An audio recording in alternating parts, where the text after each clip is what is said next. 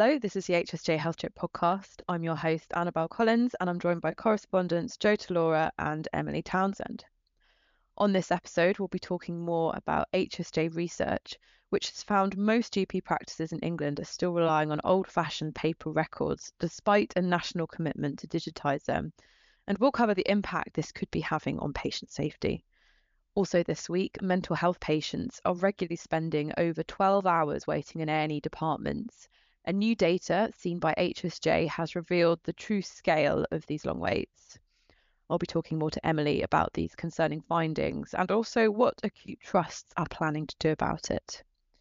But first, let's talk about GP records and bringing you in, Joe. And I know that you've made time for us while you're at an HSJ data and analytics event, so thanks very much for that. And so yeah, this was some research that you carried out. It would be interesting to hear kind of, I suppose, first of all, what kind of piqued your interest, sort of why you did this, and also what you found. Yeah, so this is all to do with a commitment made in the 2019 GP contract, where NHSE made a commitment to digitize all of the paper they're called Lloyd George records, so the sort of iconic brown envelopes where everyone's paper records are stored.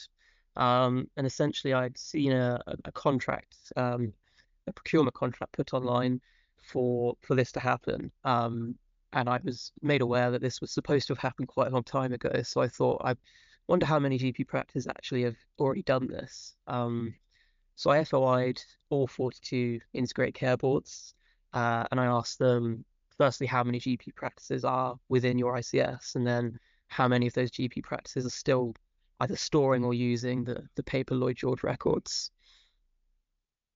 That's interesting. So yeah, what did the findings reveal?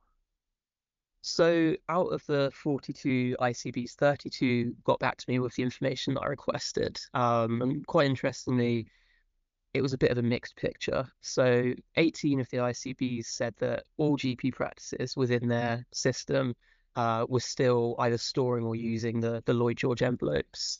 In 13 ICBs, there was a mixture of those that had digitized and those that haven't. And just one ICB, Sussex, responded that none of their GP practices use the Lloyd George records anymore. So clearly a bit of a mixed bag. Hmm.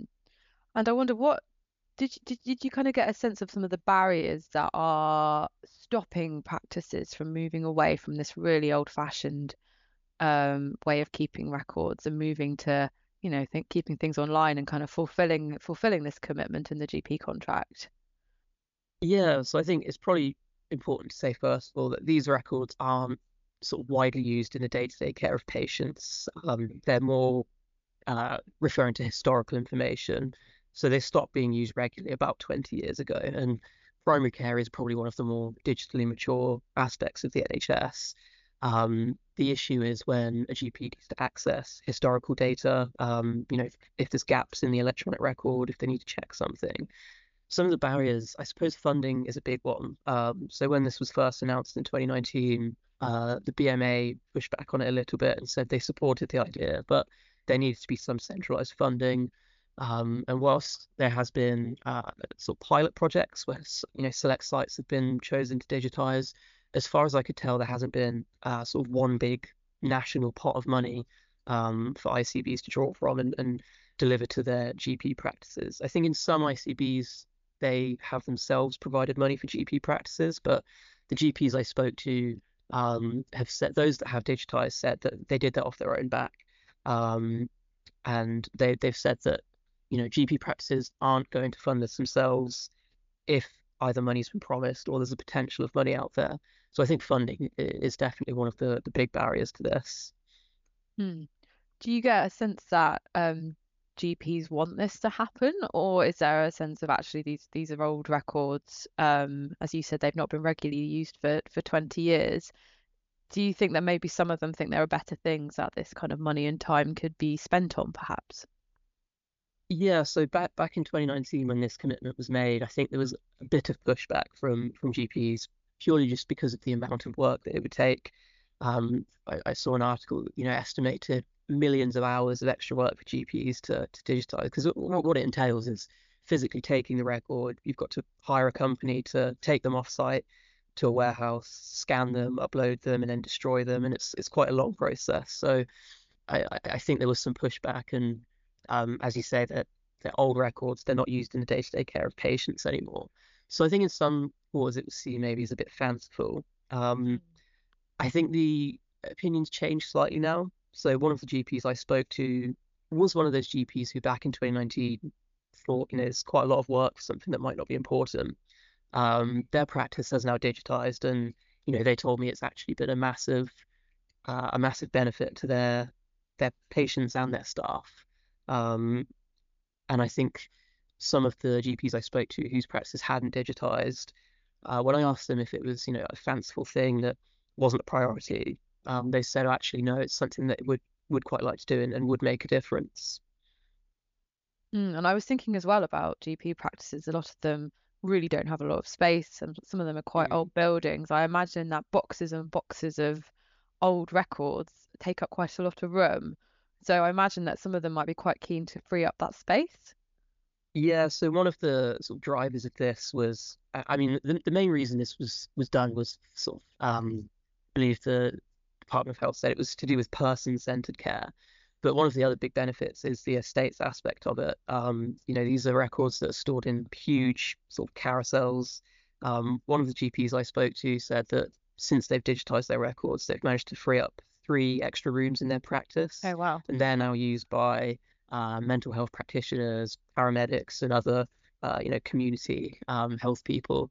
So the estates aspect is definitely one of the big benefits, not just from a point of view of freeing up space, but also storing the paper records on site. I've been told is a big fire risk. It's a lot of paper in one place, but also security risk. A lot of the carousels that were stored in couldn't be locked. Anyone who was in the practice could have accessed those records. So a security risk as well. Mm. And I mentioned in the intro about maybe some of the patient safety implications. I wondered whether you'd come across anything which suggested actually persevering with this sort of record keeping has safety risks.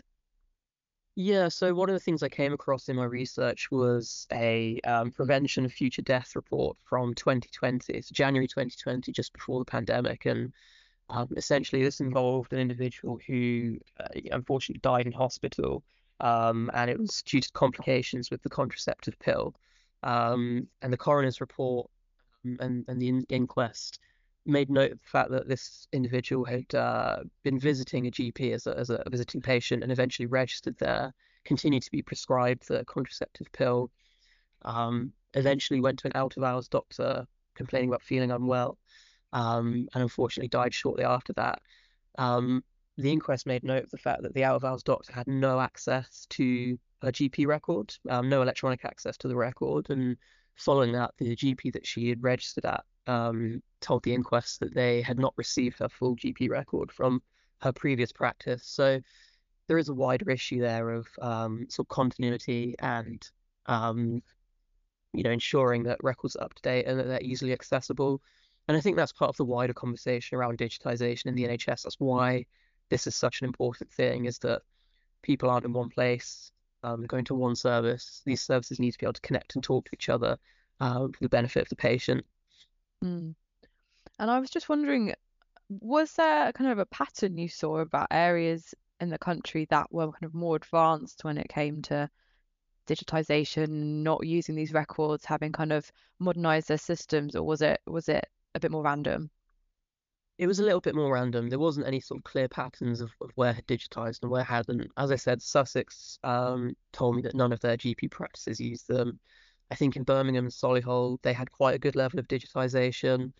Um, as I said, there were 18 ICBs which said they'd done no digitization at all. I think the interesting thing is the sort of different approaches that are being taken to it. Quite a few ICBs had said that they'd either made funding available or they'd made offers to GPs to assist with it.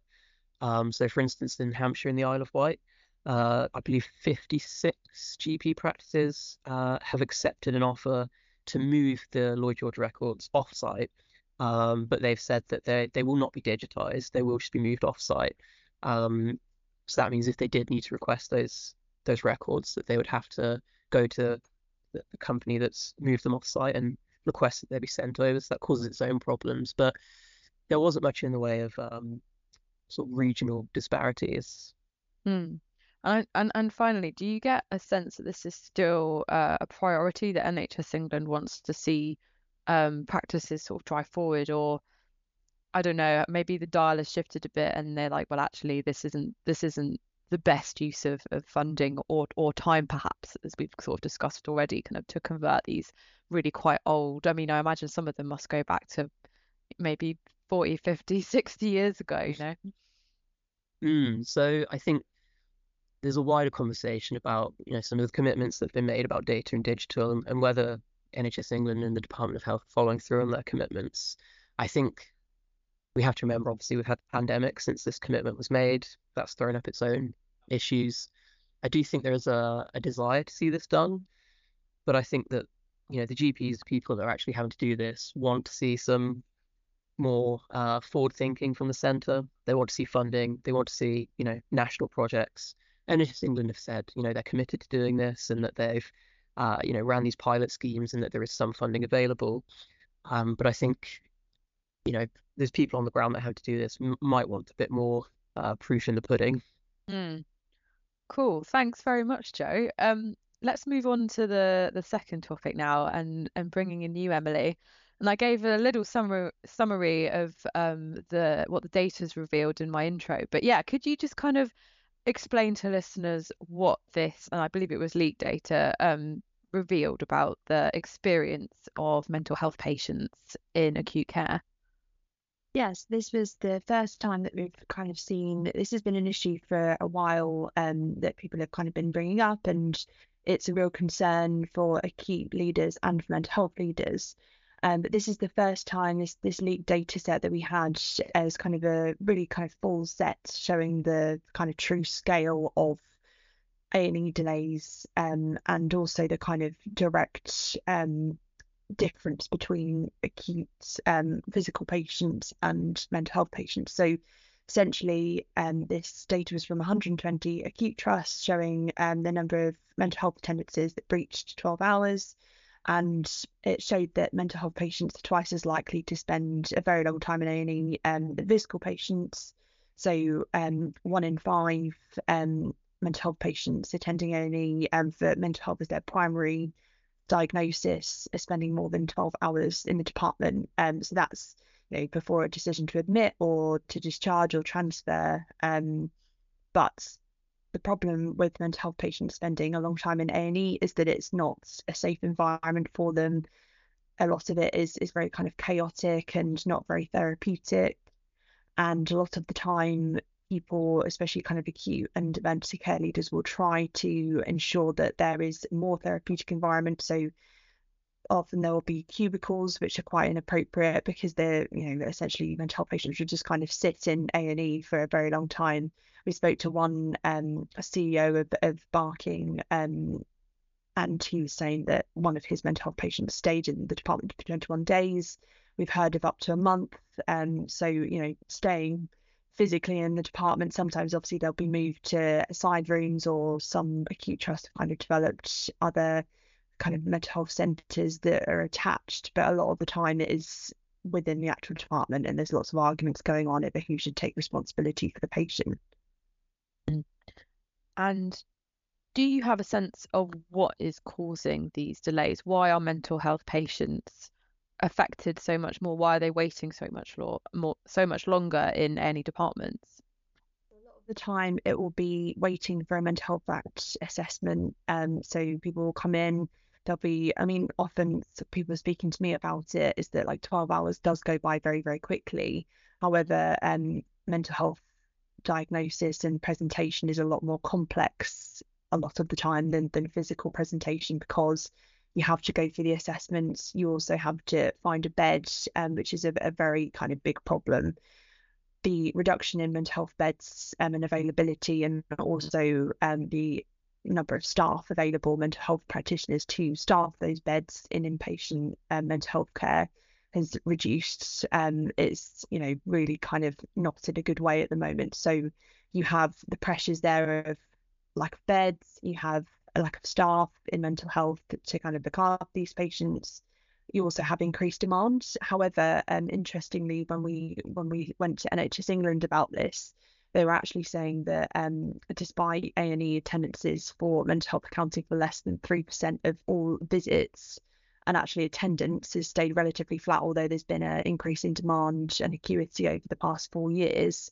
Actually, mental health accounts for 16% of all 12-hour waits. So clearly there's a real problem there. And a lot of it, as I said, is kind of attributed to those waits for assessments. Sometimes it can also be arguments, as I referred to earlier, between kind of clinical staff and mental health staff, kind of looking at, who takes the patient. So if somebody has a learning disability or autism, a lot of the time it will be, oh, should it be for social services to look after them? And as we know, with just acute trust in general, trying to discharge to social care is difficult. So there are lots of nuances to the problems, but a lot of it is to do with a lack of mental health nurses to staff beds, a lack of beds, increased pressure from acuity of illness in particular. So that's kind of why they have a worse experience and they have to wait for longer. I thought it was interesting. There was a line, I think, in the story. It was interesting that sort of critics saying that there's been a focus on community transformation, but then this has perhaps left out a group of seriously ill patients who have a crisis and end up, someone phones an ambulance or they end up in A&E simply because there's nowhere else for them to go. And community services are not geared up to deal with that level of sort of, immediate mental health crisis.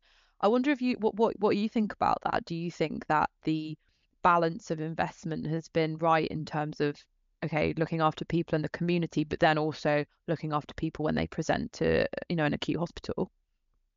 So there's been a national policy focus, particularly from the start of the 2019 long-term plan, to kind of build up community services, community transformation program, lots of money into kind of developing those services. And I think that there is still among national leaders and across the spectrum really, from mental health and dementia care leaders, there is a recognition that that is a good thing, and to kind of put investment into prevention and kind of crisis cafes and those kinds of things is really, really good, because in the long run, it will allow people who do get into crisis to go to sort of places where they will be safer than if they attend A&E. However, it hasn't gone at the rate that the demand and the kind of acuity of illness has risen throughout the pandemic. There isn't enough community service transformation that happened yet. And you've got that coupled with the fact that mental health beds and the national policy has been to reduce. Obviously, it's to try and make sure that people aren't stuck in inpatient units under section for very long periods of time because it's not therapeutic for them. Out of area placements are really, bad, have very bad outcomes for people.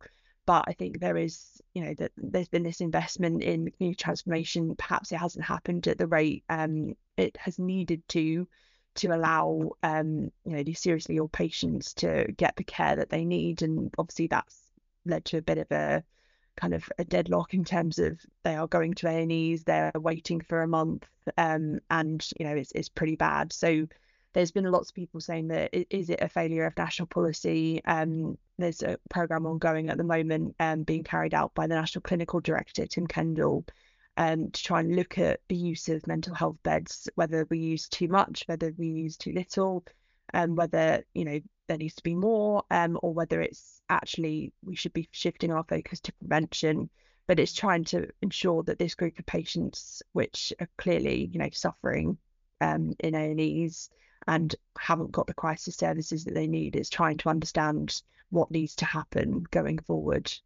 Yeah, absolutely. I think 12 hours in A&E will only make that situation worse, and I can imagine it's also really distressing perhaps for other patients and also staff, as I know sometimes these situations can just be very, very difficult to manage.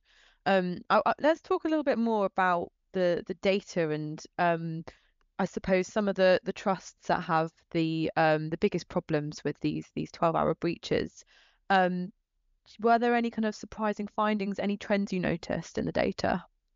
So we noticed, particularly among those with the kind of highest proportion of 12-hour breaches, and also what we got with this data was quite a full set of 120 acute trusts, but sort of pre and post pandemic for the first time.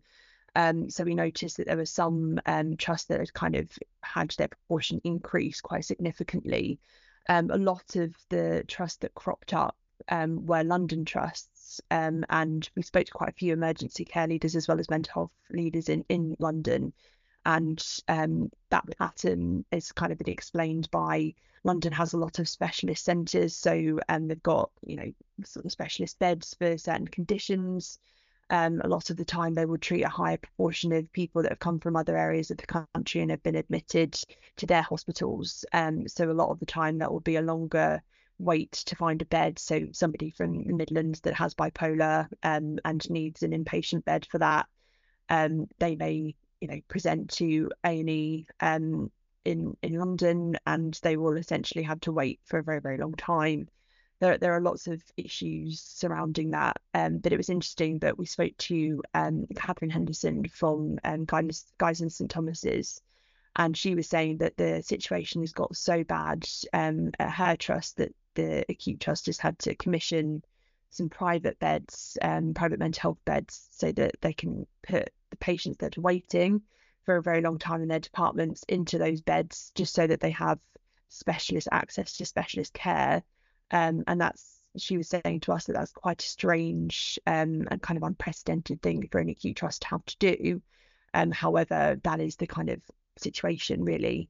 You also have problems sometimes not confined to London Trust, but we actually spoke about this on the podcast last time, where you have kind of children going on to you know, adult wards because they're not having a therapeutic time when they're there, because there is just such a lack of specialist beds. It's a really kind of chronic lack of specialist beds, and it's a bit of a mess. And I think London is kind of bearing, you know, in St George's and Barking, Havering and Redbridge, they had, you know, 40% of their mental health attendances breaching 12 hours. That's quite a significant amount, and that's almost, you know, if you look at the average is sort of 20%. That's a lot more. It's like double, isn't it, at those trusts? So it's like we were talking to them and they were saying that they know it's a massive problem, and unfortunately it's kind of for more investment from the government to try and plug some of those gaps in specialist beds, really. And I suppose we're talking more quick fixes, not quick fixes, but kind of stop gaps rather than a permanent fix. But what are acute trusts doing anything else to try and make the situation a bit better for patients? Yeah, so we had one trust in particular, one acute trust, University College London. Essentially they had quite a small increase. I think there was like the smallest rise that they recorded in 12-hour breaches. So this is actually not the acute trust that has done this, but Barnet, Enfield, Haringey and Camden and Islington Foundation Trusts. Essentially what they've done is they've developed a 24-hour mental health crisis assessment service, which essentially has led to that rise being kind of curbed a little bit, so that, you know, it hasn't risen as fast or as substantially as other London trusts. So essentially what happens with that is that patients who would traditionally present to A&E can be directed to this service, which is staffed by mental health practitioners. They can get advice. It's not a physical place as I understand it. I think it's more kind of a phone line service, but there's also you know, lots of kind of things in train to try and ensure that that's kind of has a physical presence. But essentially that has helped to reduce the numbers that are requiring admission, because it basically allows people in crisis to access that specialist support and kind of stops that need to go into A&E or to call an ambulance and dial 999, etc. So it sort of stems that escalation. There's also been sort of in reference to your question about what acute trusts are kind of doing to try and ensure that there's a better kind of more therapeutic environment for patients that are waiting a very long time. Northern Lincolnshire and Gore was a trust that we noted as having quite a significant problem. They've developed like a 24/7 walk-in facility in Grimsby for patients that are in mental health crisis. So it's quite similar to Camden and Islington, where essentially patients can go there and they can have access to that special support. So it's essentially creating like a community service which is trying to prevent the acute admission, the inpatient admission. So there are things being done, there are innovations being made, but what people need to do that is money. And we were speaking to Sean Devon from NHS Confederation. He was saying that the NHS has not got the investment in mental health services from the government that it requires. The long-term plan is coming to an end financially soon. And he was saying that there needs to be like a full package for mental health before and after admission to actually stop this pressure, stop the immense pressure on beds, stop the A&E crisis that we're seeing. So it looks like it's kind of down to the government ensuring parity of esteem, and I think that may be a long way off.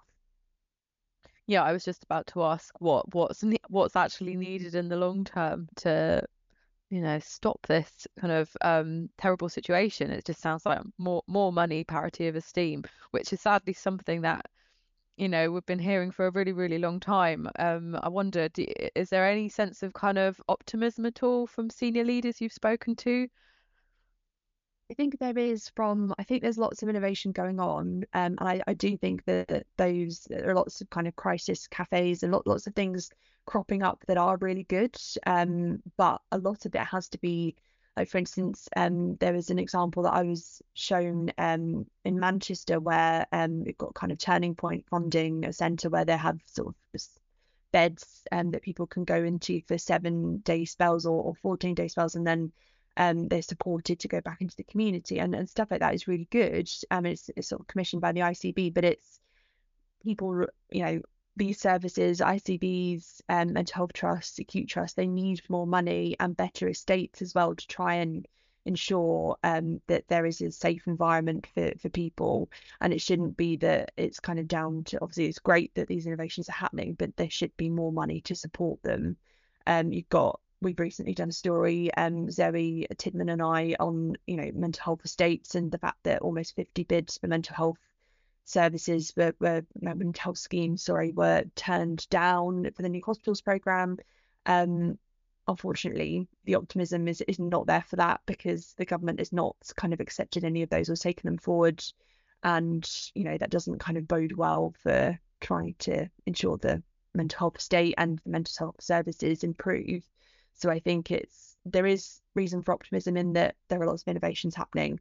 However, people need the money and support and investment to try and ensure that they're expanded. And it's only in some areas that this is happening. It's not, it's kind of projects cropping up in certain places but not in others. So it needs to be like a national kind of effort to try and improve them. Thanks very much, Emily. I think we'd better wrap up the podcast for this week. But just a reminder to listeners, our podcast is available every week on our website and across all my podcast channels. And do join us again next week where we'll be bringing you the podcast from the NHS Confed Expo conference. Thanks for listening, and we'll see you then.